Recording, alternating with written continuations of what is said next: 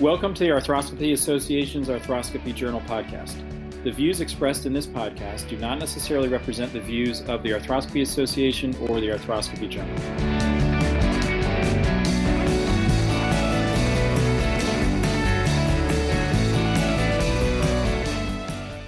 I'm Dr. Chris Tucker from the Walter Reed National Military Medical Center and founder of the podcast. I'd like to introduce Dr. Bert Mandelbaum from Santa Monica, California. Dr. Mandelbaum serves as the co-director of clinical affairs at the Kerlan-Jobe Institute at Cedars-Sinai Hospital. He is also the team physician for USA Men's National Soccer Team and the LA Galaxy. Dr. Mandelbaum was the senior author on an infographic titled How to Manage Cartilage Injuries, which was published in the October 2019 issue of the Arthroscopy Journal. His co-authors include Jorge Chawla and Jonathan Stone.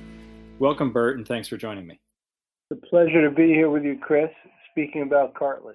Bert, you're a recognized expert in the field of sports medicine and particularly surgical management of sports-related injuries. First, congratulations to you and your co-authors for the production of this visually appealing and succinct summary of cartilage injury management. One of my motivations in inviting you to discuss this with me is so I can ask you all the challenging questions we encounter in the clinical setting when it comes to managing patients with cartilage injuries, not necessarily the more straightforward cases, but more of the fringe cases where we may not have as much evidence yet to guide us. However, first, can you briefly describe for us your overall approach to patients with cartilage injuries and some guiding principles you abide by in your practice? I'd be happy to, Chris. The first approach, and you basically stated as a sports doctor, and the first issue is that we are responsible for prevention, performance, and care of the athletes. And that's a key important issue to understand those three different purposes that we have and how we address those purposes with respect to the concepts, the techniques, and the technologies we use are critical to the understanding as we go forward in everyday practice managing our athletes. So that's the overarching key thing that we really approach our athletes and all patients who have a variety of cartilage defects. Performance, prevention, and how do we manage it, whether it be operatively or non-operatively. Those are the key principles we have overall.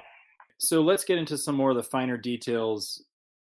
For the purposes of decision-making analysis in the preoperative planning phase, how are you defining the difference between a purely chondral lesion and an osteochondral lesion with respect to the subchondral bone? It's really important to understand when we first started thinking about this in 1995 to 2000, everybody was focused on cartilage defects as just being cartilage. But what's most interesting for me in the last 25 years of approaching these same defects, our concepts have kind of flipped on themselves because we now better understand that many of these cartilage defects that were truly cartilage are actually caused by changes in the subchondral bone and the cancellous bone more proximal to the joint. So for us, that's been a critical change in understanding cartilage defects, osteochondral defects, how the joint works and interacts with respect to the synovium. It's critical to understand, and most important principle is that the joint is an organ.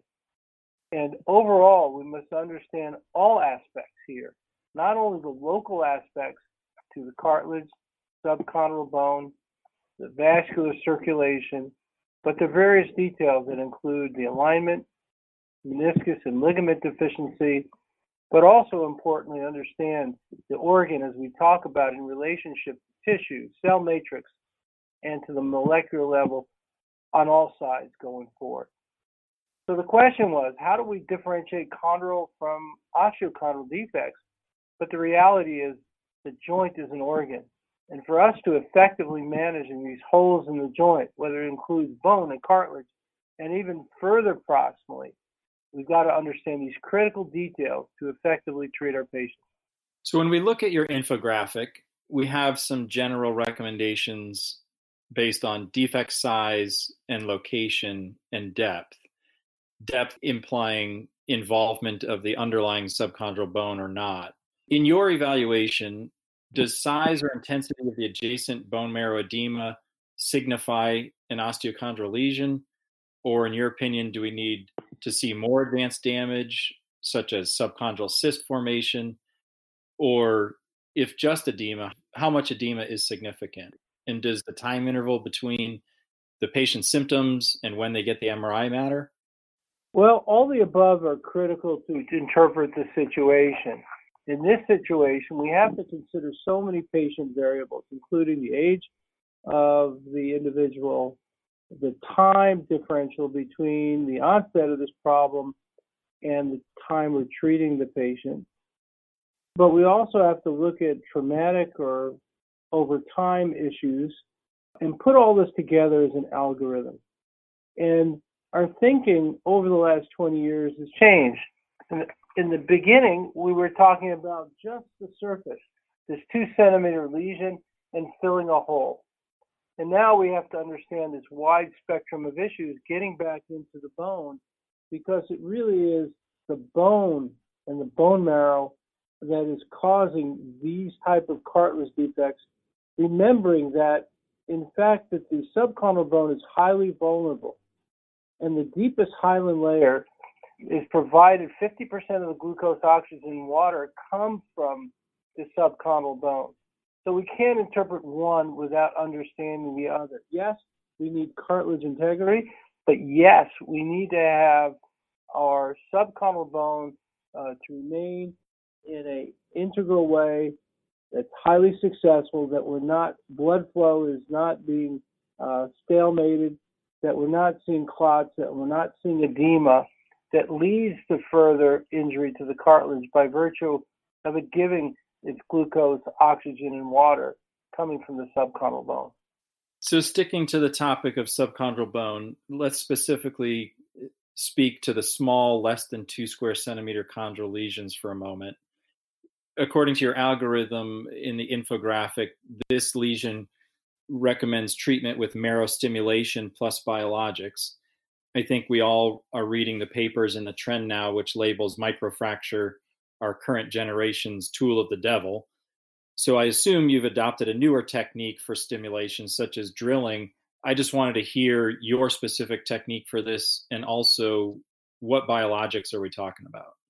Well, the first issue is this a chondral defect that has a normal subchondral bone, or is there significant edema, and this is truly an osteochondral abnormality?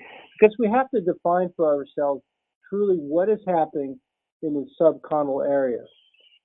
When we look at this, and this has been well studied, Uchiu has researched this and published this in Core in 2001, where they studied knees, looking at interosseous pressure elevation and marked capacitance disturbances, as well as clearance times that were much slower.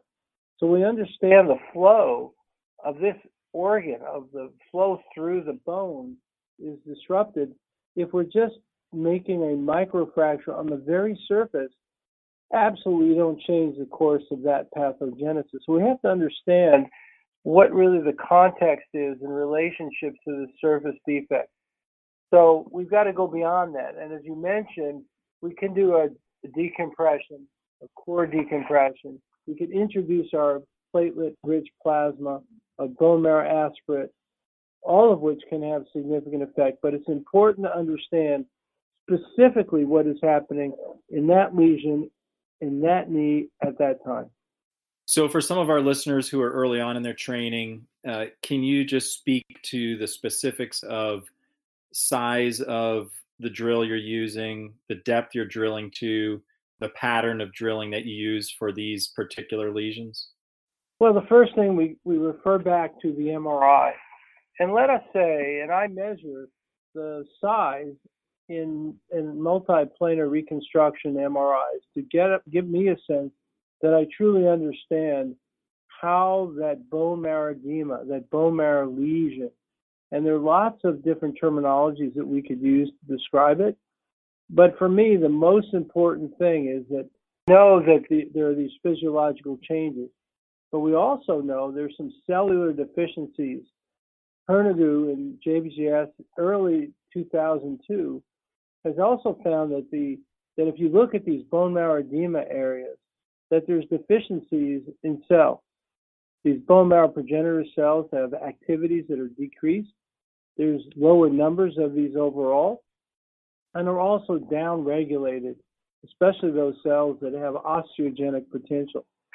So it's important to be able to understand where this area is. And what I do is I characterize that area, and I'll go through with a little drawing of, this is 2 by 3 centimeters, 1 centimeter proximal to the joint line at the midline. And then when I get into the operating room, I triangulate by putting a needle into the joint, and then specifically will drill exactly the grid that I need to be in. In fact, that will be with a 2 millimeter drill. I use the depth is really dependent on where we need to be. And then I introduce with a spinal needle the biologics, specifically PRP or bone marrow aspirate. And that really depends on the situation. The more significant of a situation, I'll use bone marrow aspirate concentration by virtue of its osteogenic potential, its high amount of VEGF for angiogenesis, but also platelets and other progenitor cells. So that would be my algorithm for dealing with these specific bone marrow lesions in combination with cartilage defects at different times. Now, if it's a big and deep defect, we'll also have to resurface that. In that case, we'll go to osteochondral allograft. For the smaller ones on the cartilage side, we can get away with some of the drilling techniques in combination with the decompression and biologics. Let's discuss incidental chondral lesions when performing arthroscopy for another purpose, like an ACL reconstruction. Can you walk me through your intraoperative decision-making with respect to debridement alone, chondroplasty, or repair, such as a marrow stimulation or even an autograft OATS? In your hands, who gets what and when? Well, the answer to your question really starts with patient care and in your informed consent, because critical to that really dictates what you can do and should do in the operating room. So the most important thing is what you're doing and informing the patient in terms of what the spectrum, the scalable spectrum of what you can do, whether it be debridement, drilling microfracture, osteochondral autograft at that time, because you're going to be limited unless you provide the patient with a very broad-based approach depending on your clinical interpretation. So that's step one. Now, we've done a very good job in informing our patient. We've told them the spectrum of all the things that you discussed in terms of microfracture, osteochondral autograft. For me, it really depends on the size of the lesion and the context of that. For lesions that are relatively small and well-shouldered, many of the times you can get away with just debridement. If you debride the calcified cartilage, there's some type of healing that goes on in well-shouldered, small lesions, probably less than 8 millimeters in size. On the bigger lesions, you're going to be faced, dependent with your informed consent, on what you're comfortable doing. And again, the algorithm can include just drilling or microfracture. That certainly could be one option in the situation, especially in the face of ACL reconstruction, where you'll have a lot of marrow products floating around the joint, and it becomes what I call a microfracture plus procedure. If it's a little on the bigger side in this situation, you may want to consider a OATS procedure with autograft, depending on that situation, because you are doing a notchplasty, and you'll be in almost the same position. The other thing that we have used in recent years, and again, there's been a number of articles looking at particulate autograft cartilage implantation, of taking cartilage from your notchplasty, grinding it, and there are several types of devices that remain. One of this is GraftNet by Arthrex, where you could grind the cartilage, mix that with PRP, and fill the defect. And we've been using this and showing quite a good cartilage response on postoperative MRI. So you have a wide variety, but the key is getting informed consent. The key is the size and the depth of the lesion. and how it fits into the context of your clinical algorithm. Let's talk about the comorbidities briefly. Correcting malalignment is obviously crucial to improving the success of any cartilage surgery. What are your cutoffs for indicating somebody for a realignment procedure, either an HTO or a distal femoral osteotomy, with respect to their severity of malalignment? Are you factoring in their contralateral alignment? And when you do decide to perform this, what's your targeted correction? Well, I think that this is a little bit of thinking. And the most important thing that I recommend to everybody managing cartilage patients is routinely get mechanical access views on everybody. Routinely get Rosenberg PA views on everybody. And the main reason is you get used to understanding what the spectrum of scalability is. And you ask the question because everything's relative to their bilaterality. It's important to understand what the mechanical axis is at minute one. We have some athletes that have 6 to 9 degrees of varus on both their knees.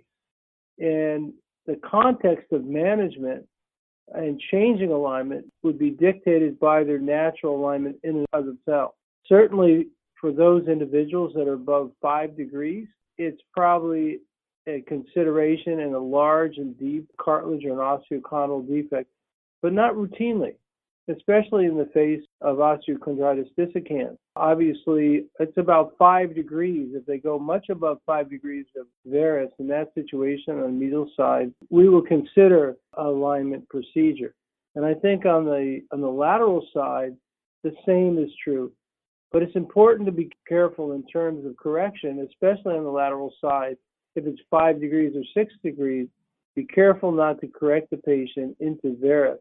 Especially the women are very unhappy with that. And I've seen a number of patients that have been corrected from 5 or 6 degrees of valgus back to neutral or even 1 degree of varus. And then you get this windswept change because she's valgus on one side and the other side she's varus by 0, 1, 2 degrees. And they're not very happy in these situations. So I think the jury is still out on these things. I think there's some general principles. We know what the extremes are like, that they do worse in that situation. It's the gray zones that are more challenging for all of us. Agreed. All right, Bert, what are you doing either pre or post-operatively for your cartilage patients that we may not be reading about in the literature? Anything like post-operative intra-articular injections, any nutritional supplements, NSAID restrictions, anything else like that? You know, one of the things that I have done over the years is I've been very interested in the spectrum of orthobiologics. And how I first became interested in this was I would see a variety of patients who had a cartilage procedure, and I would see other people's patients, and they weren't doing well. And this is now going back to about year 2000.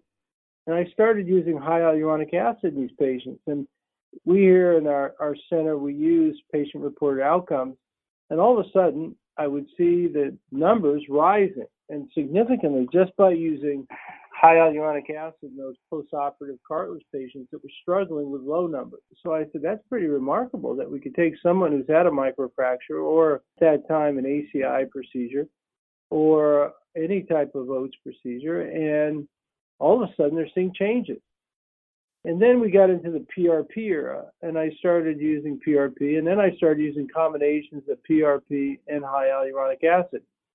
And the interesting thing about that is that PRP and high hyaluronic acid are very synergistic. What HA does is cause the platelets to more effectively release their capsule, and they get more growth factors as a consequence, hence the synergies here. So what I've learned over the years in cartilage repair procedures, I use postoperative biologics, HA, PRP, or combinations.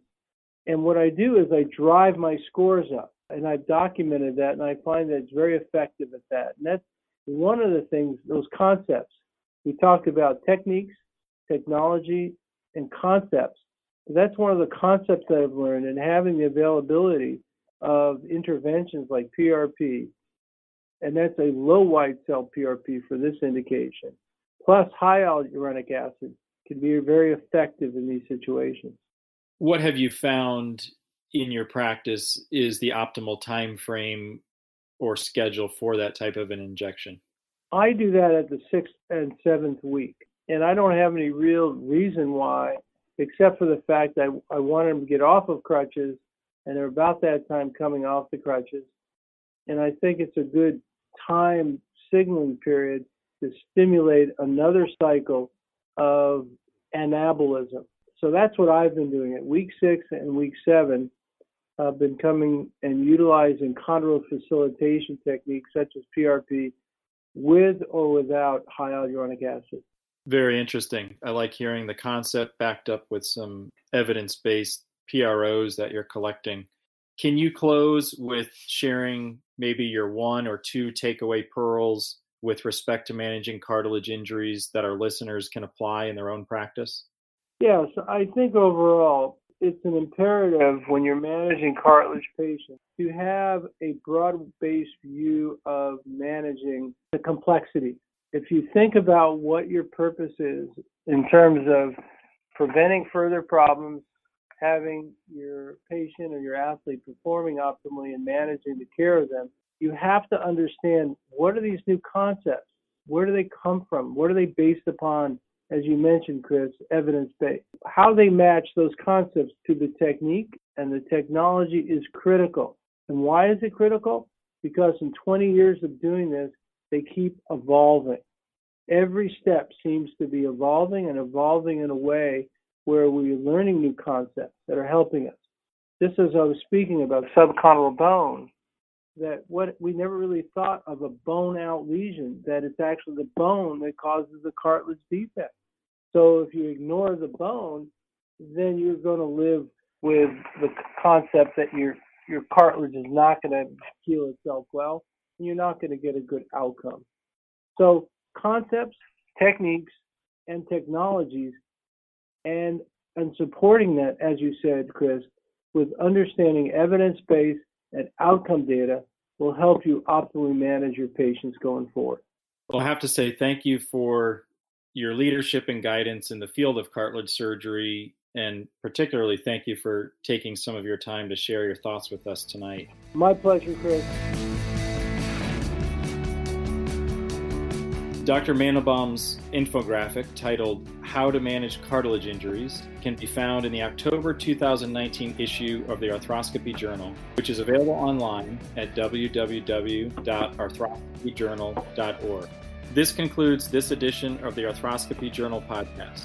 Thank you for listening.